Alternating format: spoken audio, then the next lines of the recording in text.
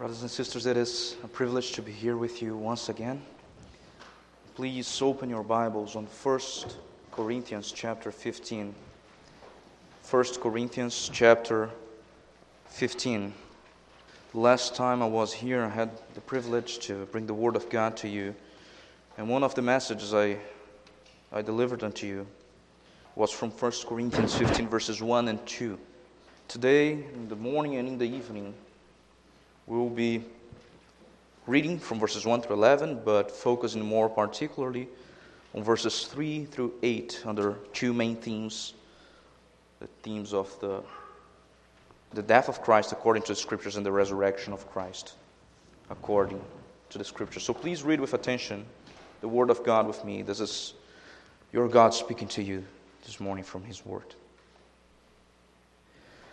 Moreover, brethren, I declare to you the gospel which I preached to you, which also you received and in which you stand, by which also you are saved, if you hold fast that word which I preached to you, unless you believed in vain.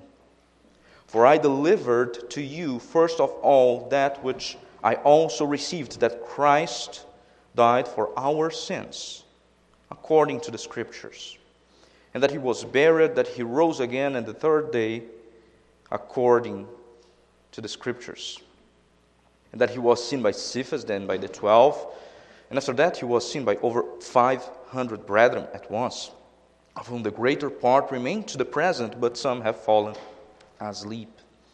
After that He was seen by James, then by all the apostles, then last of all He was seen by me also, as by one born out of due time. For I am the least of the apostles, who am not worthy to be called an apostle, because I persecuted the church of God. But by the grace of God, I am what I am. And His grace toward me was not in vain, but I labored more abundantly than they all. Yet not I, but the grace of God, which was with me. Therefore, whether it was I or they, so we preach, and so you believed. Amen. This is the Word of God. Now, once upon a time, there was a tree. Once upon a time, there was a tree that apparently all was going well with this tree. It was a lovely looking tree. It was strong, it was shapely, it was stately, it was apparently firm. But appearances are not always to be trusted, are they? This is true so often in life. That was also in the case that appearances were not to be trusted. This tree, it knew that its inward strength was fading away. And with much effort, the tree grew one branch or two and another branch. But then a strong wind came to this tree. And the tree almost fell. And with more effort, the tree again grew one branch or two. But a stronger wind came. And this tree, if it was not but by the help of another tree right next to it, it would have fallen to the ground. And when this happened, the first tree asked to the second tree, "How is it that you are so strong, that you are able not only to keep yourself stately and firm in the midst of the strong wind of the tempest, but you are also able to give me help, to give me aid, and to hold me up?" The second tree answered, "Oh, neighbor, that's easy. While you were busy growing up branches and new leaves, I was strengthening my roots." And this is precisely what we will deal with today in the morning and in the evening, with two roots of the gospel. With the death and the resurrection of Christ, which make up our firmness, our standing ground in the gospel, so that we are firm.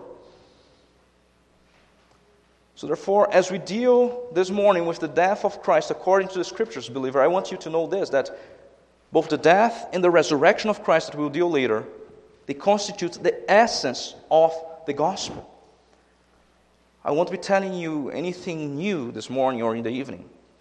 It's likely things that you have heard many times. But this is the essence of the gospel. We don't graduate beyond knowing the gospel. We always have to go back to the basics. And these events, the death and the resurrection of Christ, which happened in history, they were predicted of old, they were fulfilled in the New Testament, they were preached by the apostles, and they come to us in the revealed Word of God today.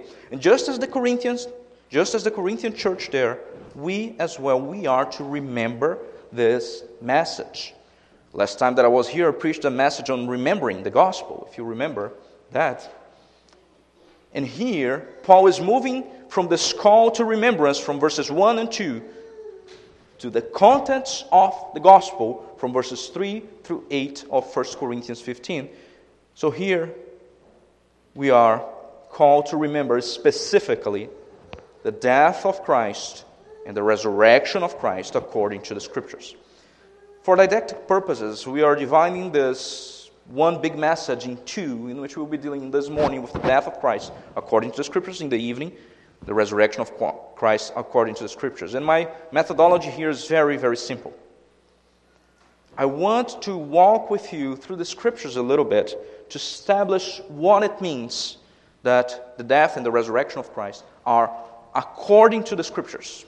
According to the Scriptures. Because that's the emphasis of our text. The apostle says, I delivered to you what I received. It's not his own making. It's not his invention.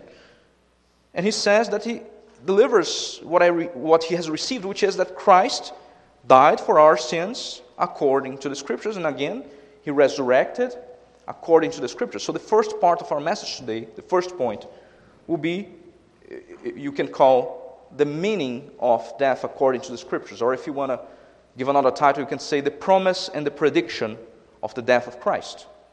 And the second portion, the second point of our message will deal with the meaning and the result, with particularly what it means in our text here in verse 3, that not only Christ died according to the Scriptures, but that he died for our sins according to the Scriptures. So very simple, very straightforward. There's no innovative preaching today, but we will deal with the basics of the gospel. And it's important for us to understand the context here. Paul, as he is approaching chapter 15, 1 Corinthians 15, he is coming from a series of exhortations, of teachings that he has delivered in the previous chapters, in which Paul was basically following one methodology. I like to say that if there are any of you brothers or sisters here who are engineers, that Paul kind of had an engineer mind here in the epistle of 1 Corinthians, because he was a problem solver. He had a problem reported to him. He went back to his manual, which is the gospel. He found a solution, and he applied that solution in light of the gospel to the church. So in the first few chapters there you find Paul dealing with the problem of partisan groups in the church. I am of Paul, I am of Cephas, I am of this person, that person. And Paul goes back to the basics. The gospel is not about me, it's not about Cephas, it's not about any other apostle, it's about Christ. So let's go back to the gospel. And you keep going in the epistle of 1 Corinthians, and then you find Paul addressing brothers suing one another in the church. And how can that be? There's none wise among you.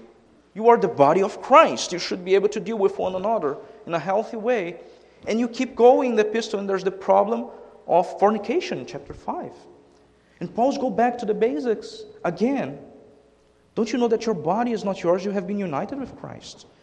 And this keeps going. You have other problems. You have the problem a little later of the different spiritual gifts being misused in the public service.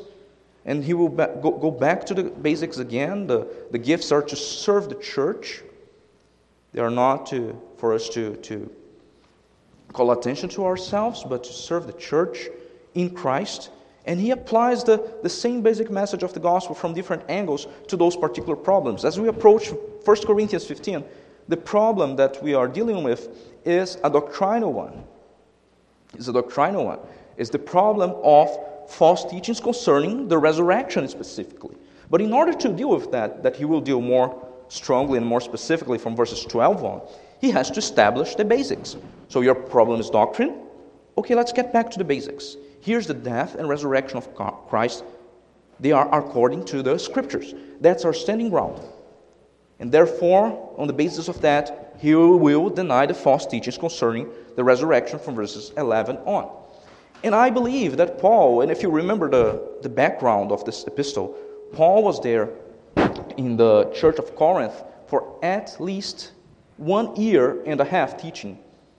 And if you read Acts chapter 18, for example, you will find that Paul was there Sabbath after Sabbath, reasoning with the Jews that that Jesus was the Christ. And I believe that Paul was doing something very similar to what the Lord Jesus Christ did. Luke chapter 24. You remember that conversation that took place there. The disciples on the path of Emmaus, they were there, wondering what happened to that Jesus, who they thought was the Christ, but he died. He couldn't be the Christ in their perspective.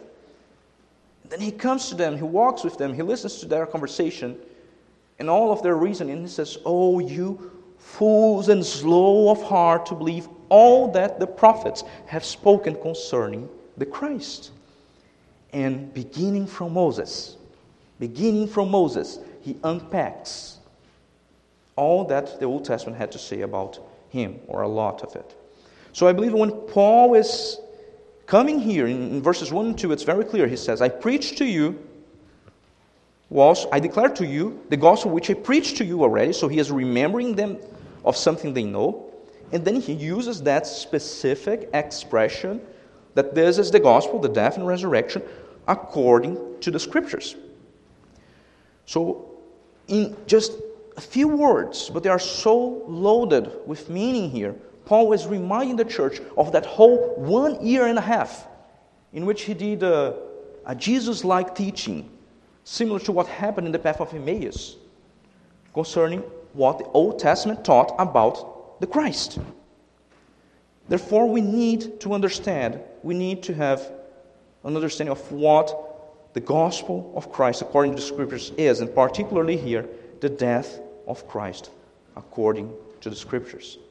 And I present to you that, of course, there are many texts in the Old Testament that talk about the death of Christ. But I want to deal briefly, and it's really briefly here, so that we have a sample, so that we have at least an idea of what Paul is talking about when he uses this expression. I want to deal briefly with Isaiah 53 and Psalm 22, which we had sung earlier here. So if you turn your Bibles briefly to Isaiah 53, you will see a sample of what the teaching of Paul was during that 1 year and a half in Corinth that he now calls the church to remember. What was the death of Christ according to the Scriptures? Isaiah 53 presents a kind of man known as the Song of the Suffering Servant. It presents a kind of man marked by at least 5 characteristics that would come, that would be the promised anointed one, the Messiah, the Christ. Isaiah chapter 53, if you read verse 1 through 3 in the beginning, it says that, "Who has believed our report? To whom has the arm of the Lord been revealed? For he shall grow up before him as a tender plant, as a root out of dry ground.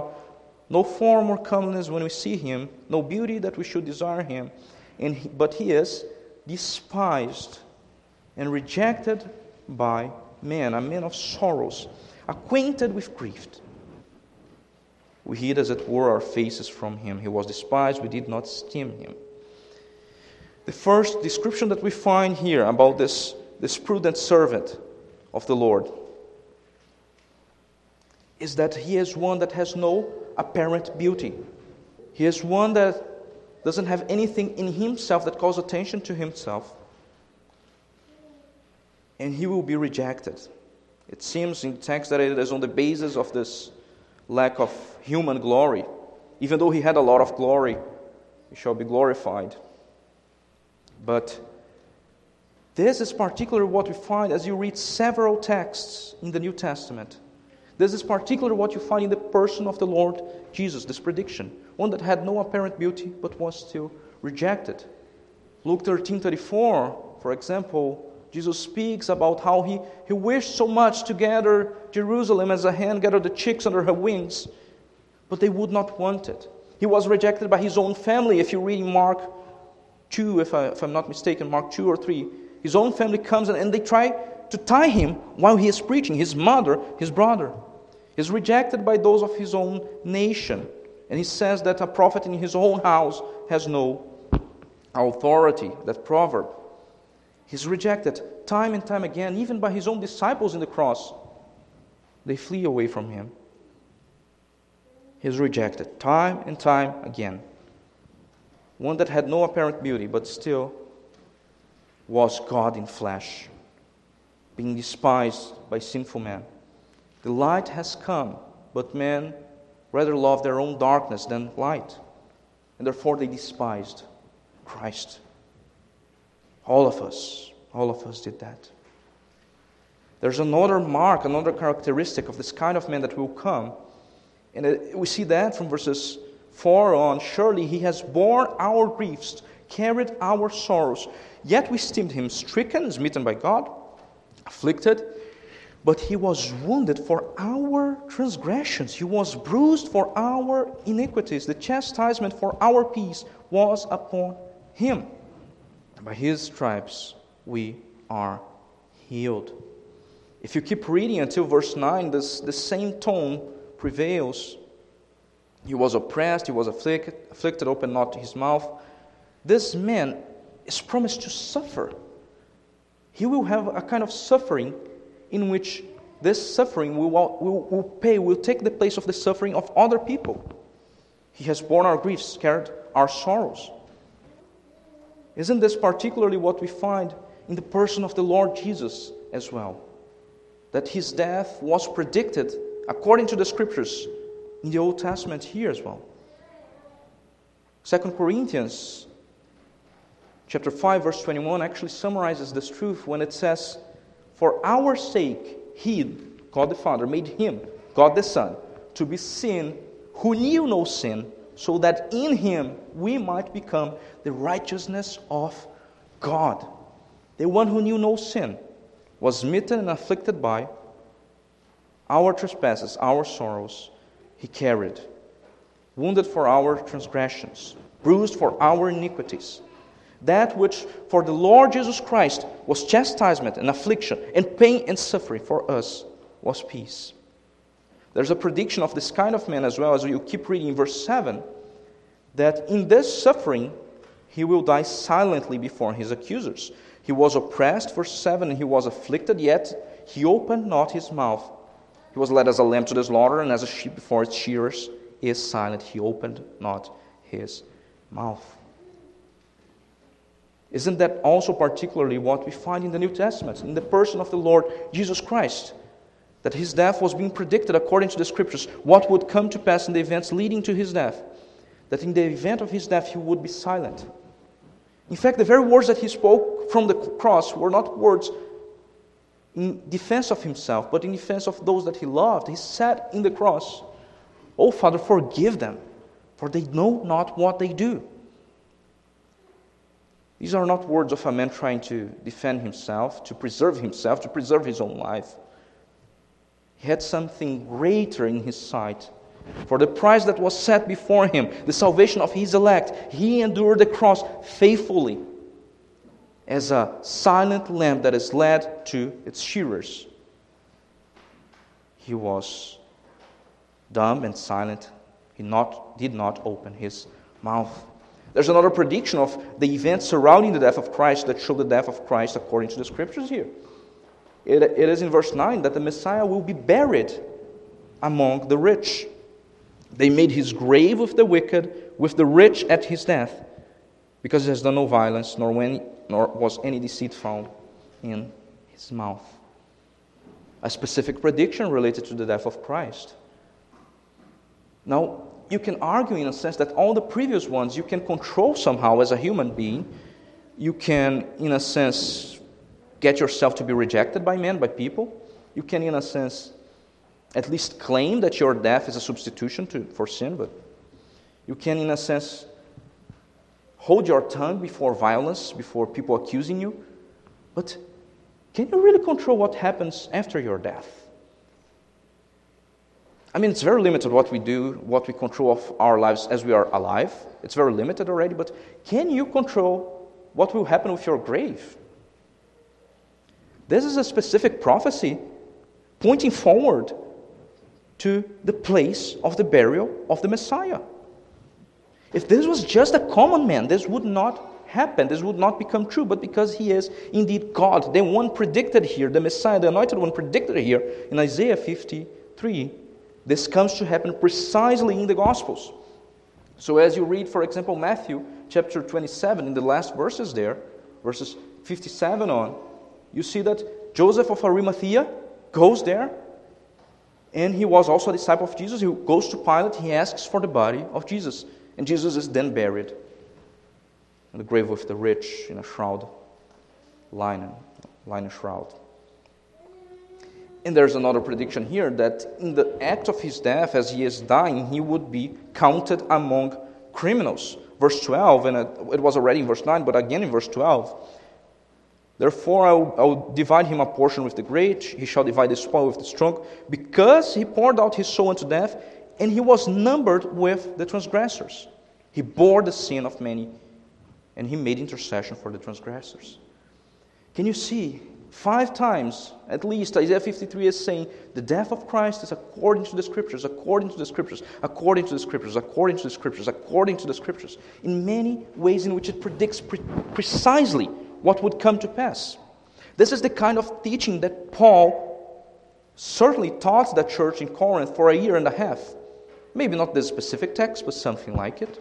And this is precisely what comes to pass in this last prediction here, that he is, of course, counted among criminals. He is crucified with a criminal in the right, another criminal in the left, and counted as a criminal, judged as a criminal. But there are also many predictions in the Old Testament, not only concerning the kind of men, but the kind of death that would come to pass. Psalm chapter 22, which was the psalm that Christ himself took upon himself to be describing his experience in the cross, has several prophecies related to the death and the resurrection of Christ, his deliverance. If you look with me briefly here to understand what is this gospel according to the Scriptures, open please in Psalm 22. We will look at 3 verses very briefly here. We will look into verses 16 through 18. Psalm 22, verses 16 through 18. Remember that this is the psalm that starts with, my God, why have you forsaken me? Christ, by proclaiming those words in the cross, makes it clear for us that this psalm is talking about himself there in the cross. In verses 16 through 18, it says, for dogs have surrounded me, the congregation of the wicked has enclosed me. They pierced my hands and my feet. I can count all my bones. They look and they stare at me. They divide my garments among them. And for my clothing they cast lots. And then it follows his prayer for deliverance from verses 19 on, that we have sung as well.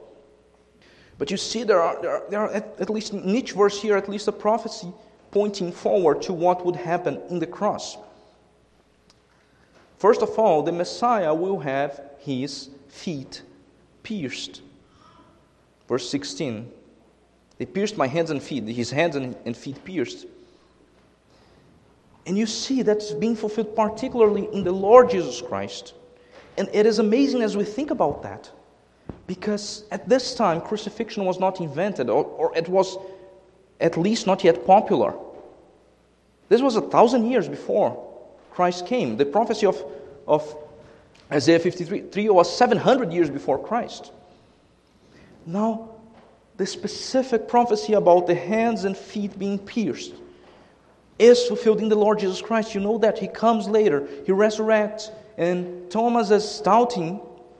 And he comes back to Thomas who was doubting. He was saying, I won't believe until I see and I touch his hands and feet. He comes and says, look, Thomas, touch me. Touch my side. See that I have been pierced with a spear on the side. Look at the wounds at my hands. This comes to fruition. This prophecy becomes true in the Lord Jesus Christ himself perfectly 1,000 years later. This following verse says, I can count all my bones. They look and they stare at me. And there's another verse in another psalm that also says that he will not have any bones broken. Those two verses, they point to the same event, that Christ in the cross will not have any bone broken.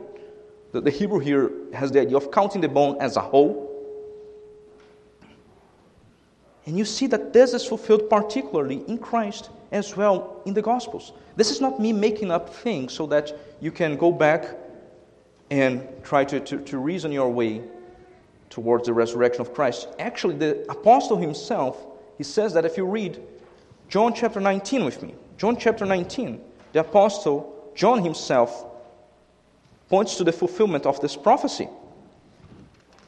John chapter 19, verse 31 on.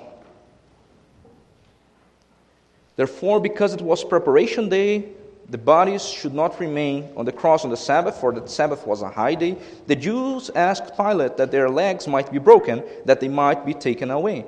And if you know something about the crucifixion, you know that they would break the legs away so that they would die quicker. The man is there, hanging in the cross. If you break his legs, he can't breathe, he dies quicker. So Pilate just wanted everyone to be dead, to clean up the mess, as it were, to celebrate the Sabbath. How ironic. How ironic. The Savior of the world, hanging in the cross. The religious preoccupation there is, let's clean up this mess so that we can keep the Sabbath. While the one that fulfilled the entire law perfectly was hanging there in the cross. But the text goes on and it says, then the soldiers came and they broke the legs of the first and of the other who was crucified with him. But when they came to Jesus and saw that he was already dead, they did not break his legs. But one of the soldiers pierced his side with a spear, and immediately blood and water came out. He who has seen testified, and his testimony is true. And he knows that he is telling the truth, so that you may believe. For these things were done, that the scripture should be fulfilled. Not one of his bones shall be broken. That is quoting back to a psalm. Psalm 34, if I'm not mistaken. But the same prophecy is being pointed by this very text here in Psalm 22 that speaks about Jesus Christ's bones being counted as a whole. And again, another scripture says, they shall look on him whom they pierced. And this very prophecy is being fulfilled here. And the kind of death is also predicted in the fact that in verse 18, it says that they divide my garments among them, for my clothing they cast lots. Now you see, this is what happened with Christ. And it is not uncommon that people would divide the clothes of the dead among themselves. The soldiers would get the clothes of the dead, and they would take for themselves. So there's nothing special at a first glance in this prophecy, because that would be a common event. But you see, the prophecy doesn't say only that they will divide his clothes as he dies, but that they will cast lots in the process of dividing the clothes. You see the degree of precision that the scripture puts in predicting the death of Christ. Again and again and again, the death of Christ is seen to be, as you read the Old Testament attentively, in light of the New Testament, you see that the death of Christ is according to the Scriptures. This was predicted of a long time ago. It was fulfilled in Christ. It was preached by Paul. And now the Corinthian church, and you and me, we are to believe that the death of Christ is indeed according to the Scriptures. What a marvelous gospel we have, brothers and sisters. What a firm conviction we have. This is the conviction that Paul wanted the Corinthian church to have, because they were being challenged by false doctrines all around them. They were being challenged by false teachings that would teach immoral behaviors in the congregation. In 1 Corinthians 15, he is dealing with the particular problem of theological issues, of false doctrines, but the church is surrounded by false teaching, by immoral practices. And Paul wants them to know, brothers, I have preached to you the gospel. This gospel is according to the Scriptures. Remember that gospel as it is. Go back and search your Bible, search the Old Testament, and see if what I'm telling you is true. Be like a Berean and confirm indeed that the gospel is according to the Scriptures. The death of Christ, particularly here this morning as we deal with it. But it is important, brothers and sisters, not only to have this firm in our conviction, firm in our hearts, firm in our heads, as we understand that the gospel is certain, is firm. It's not an old wives' tale. But also we need to understand the meaning of the gospel for us. We have to address the question of the so what? Okay. the Gospels according to the Scriptures, so what? How does that change my life and your life? What is the meaning and the result of this particular truth, of this objective truth for me subjectively? This truth is applied for us, first of all, in the fact that Christ has died according to the Scriptures for our sins. He died for our sins according to the Scriptures. So, if it is certain that He indeed died according to the Scriptures, and the Word of God says that He died for my sins, then I also have a certainty that my sins are forgiven. Christ makes atonement. He makes expiation for sin. Meaning expiation, that theological word that we use to say that He paid for our sins so that the sin with its guilt would be done away, would be taken away from me and from you, because He died according to the Scriptures for our sins. And of course, this presupposes that we have sinned. And 1 John says that whoever says that he has not sinned, he is lying, and he's making God a liar. But we indeed have sinned. We indeed have a need for ransom, a need for salvation. And knowing that, we can come to Christ for this ransom, for this salvation. Our need for ransom comes from our sins. They exist. They are real. Paul is not teaching a gospel here that denies the doctrine of sin, but that presupposes the doctrine of sin. We are sinners in need of salvation. We have broken the law of God over and over again. As we read the law of God time and time again in the public services, we are reminded of that. Not only in thought, we have sinned in deed. Not only that, but we have a sinful nature that is inclined to do evil time and time again. We just had a few babies born in the congregation. A baby at least, not one that's about to be born, right? If you go into some circles of Christian theology, you have babies treated as little innocent parties that are sinless and perfect until they reach an age of discernment, an age of maturity, in which their sin will be counted. Well, that's not the biblical teaching.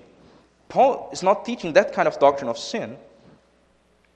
He is including the whole church here, as he says that they have died, that Christ has died for their sins, for our sins according to the Scriptures. And even babies, they have a sinful nature, even if they are not completely able to discern what they are doing here and there. But those of you who are parents or who are parents to be, you will know that. I will know that as well. My wife is pregnant. You don't have to teach kids to do anything wrong. You don't have to teach them to lie. You don't have to teach them to manipulate you. You don't have to teach them to disobey father and mother. They just know that. They just know that. Why? Because there's a sinful nature in the heart of every human being that tells us that to do evil is good and to do good is evil. We have this distorted nature in our hearts until the Holy Spirit comes and breaks our hearts and changes our will, our volition, and makes us love God instead of sin. And even then, we have to battle against the flesh, the world, and the devil. Even though, yes, we love God after being saved, after being regenerated, but even then, there's the influence of sin around us, and even within us, tempting us, in spite of us being born again. So, there's this need of ransom, because sin makes separation between man and God, and therefore we need to be ransomed. And Christ knows that. Christ speaks of that. He says himself in Matthew 20:28, I came to this world, I came here, not to be served, but to serve and give my life as a ransom for many, as a substitution, as a substitutive atonement. Meaning, He takes our place and then takes away our sins by having in Him, as we have read in Isaiah 53, receiving wounds that heal us, having our sins over Him. The chastisement that brought us peace was for Him indeed a chastisement. And this is indeed the offense of the cross, because as we consider ourselves that we are sinners, Look at what Martin Lloyd-Jones says, that the offense of the cross is this, that I am so condemned, so lost, so hopeless, that if He, Jesus Christ, had not died for me, I would never know God. I could never be forgiven. And well, that hurts, that annoys, that tells me that I am hopeless, that I am vile, that I am useless. And as a natural man, I do not like it. This is who you are without Christ. That's why you need that He died, for Him to die for your sins. But the cross, the death of the Lord Jesus Christ, it has an aspect in which it is offensive, but it testifies even more to the greatness of sin.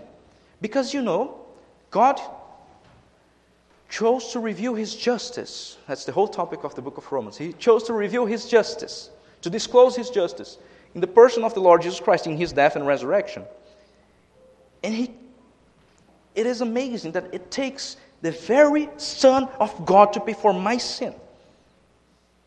It's not that God gets a very righteous man, a man like Daniel. You don't find anything bad about Daniel in the Scriptures. Righteous man, the greatest example of faith in the Old Testament, together with Abraham. And then he gets this righteous, perfect man, and then he can be the sacrifice. No, it takes the very Son of God to pay for the sins of humanity. It shows how serious sin is. J.C. Ryle says in his book Holiness that no proof of the fullness of sin, after all, is so overwhelming and unanswerable as the cross and the passion of our Lord Jesus Christ, and the whole doctrine of His substitution and atonement. Terribly black must that guilt be, for which nothing but the blood of the Son of God could make satisfaction. Heavy must that weight of human sin be, which makes Jesus groan and sweat drops of blood in agony in the Gethsemane, and cry at Golgotha, my God, why hast Thou forsaken me? It takes the sacrifice of the Son of God being rejected by the Father to pay for your sins. Do you see the greatness of your sin, how great it is? That's why you need that He dies, for Him to die for your sins.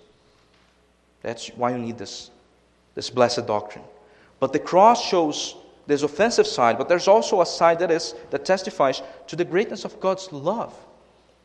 That God so loved the world, He so loved you, believer, who trusts in the Lord Jesus Christ alone. He so loved you that He gave His only begotten Son to die for you.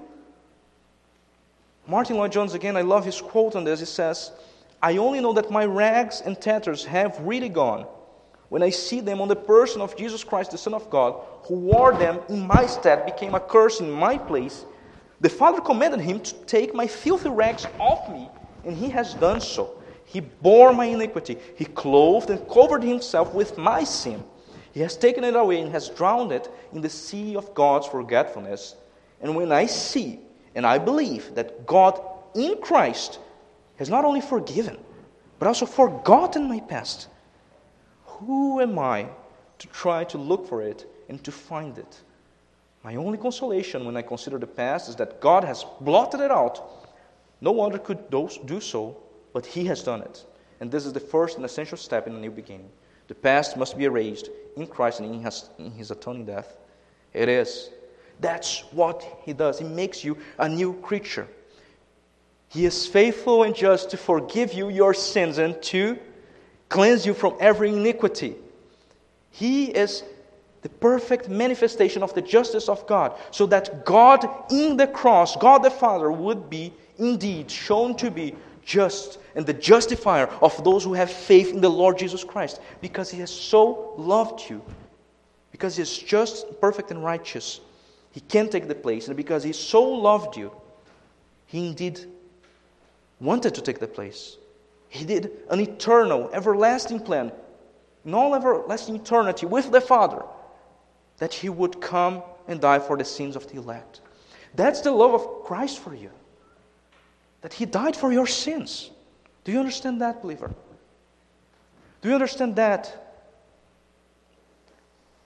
Do you understand that now, being justified with Christ, you have peace with God by His death? Your sins are blotted out. What a great benefit, what a great salvation we have in the Lord Jesus Christ. The old man is crucified with him. The old man no longer lives, but we live in Christ. And because of that, our works are acceptable to him. Our works, which are otherwise tainted, even our faith is tainted as we come to Christ. But he accepts us not because of the degree of our faith, but because of the object of our faith, which is Christ, the perfect one. And now our works, the things that we do, can be accepted in the sight of God because they are cleansed by the blood of Christ. And now you can live indeed a life of gratitude out of Christ dying for your sins. We can offer acceptable sacrifices of gratitude to God. This is the greatness of the death of Christ according to Scriptures for you. We have started this message talking about that tree, the two trees, the apparently wise tree who was foolish, but the quiet tree who was actually wise. The Lord Jesus told a better story actually. I saved that for last because it's a better one. In Matthew 7, chapter 7, verses 24 on, he concludes his sermon on the Mount,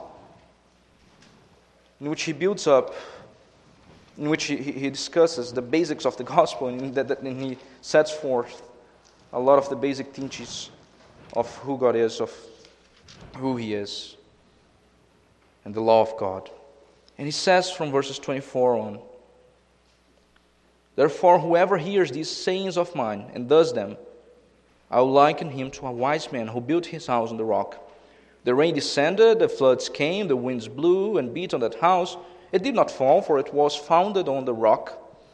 But everyone who hears these sayings of mine and does not do them will be like a foolish man who built his house on the sand.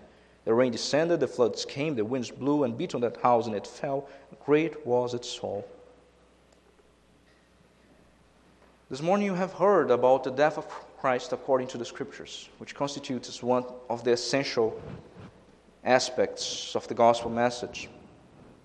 You have heard of how his death is indeed predicted in the Old Testament, fulfilled in him, preached by Paul and to you today. And you have heard how this death was for you if you believe, if you repent and believe in the Lord Jesus Christ. Now I exhort you, build your life over this foundation. Go back to the basics. Never think that you have graduated beyond the basics of the gospel, the death and the resurrection of Christ. Build your life over this foundation that the Lord Jesus Christ has died and resurrected for you, has died for your salvation, resurrected for you as well, for your glorification, for giving pardon of righteousness to you. And as you build your house over firm grounds, you will find that you yourself are as firm as this gospel is.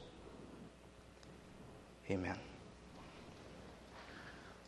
Now let us pray and thank the Lord for his word preached. Lord, we thank you for your death. Beloved Lord Jesus Christ, your death according to the Scriptures that was for our sake, that we indeed can rely on this blessed substitutionary atonement, that you have taken our place in the cross, beloved Christ, to pay for my sins, to pay for the sins of every elect who trusts in you. Praise and worship your holy name as we trust in you to be our foundation, our standing grounds in whom we stand. As we remember the gospel, once again, the basics of the gospel, the death and the resurrection of Christ, Lord, build us over this foundation. We pray and we ask you.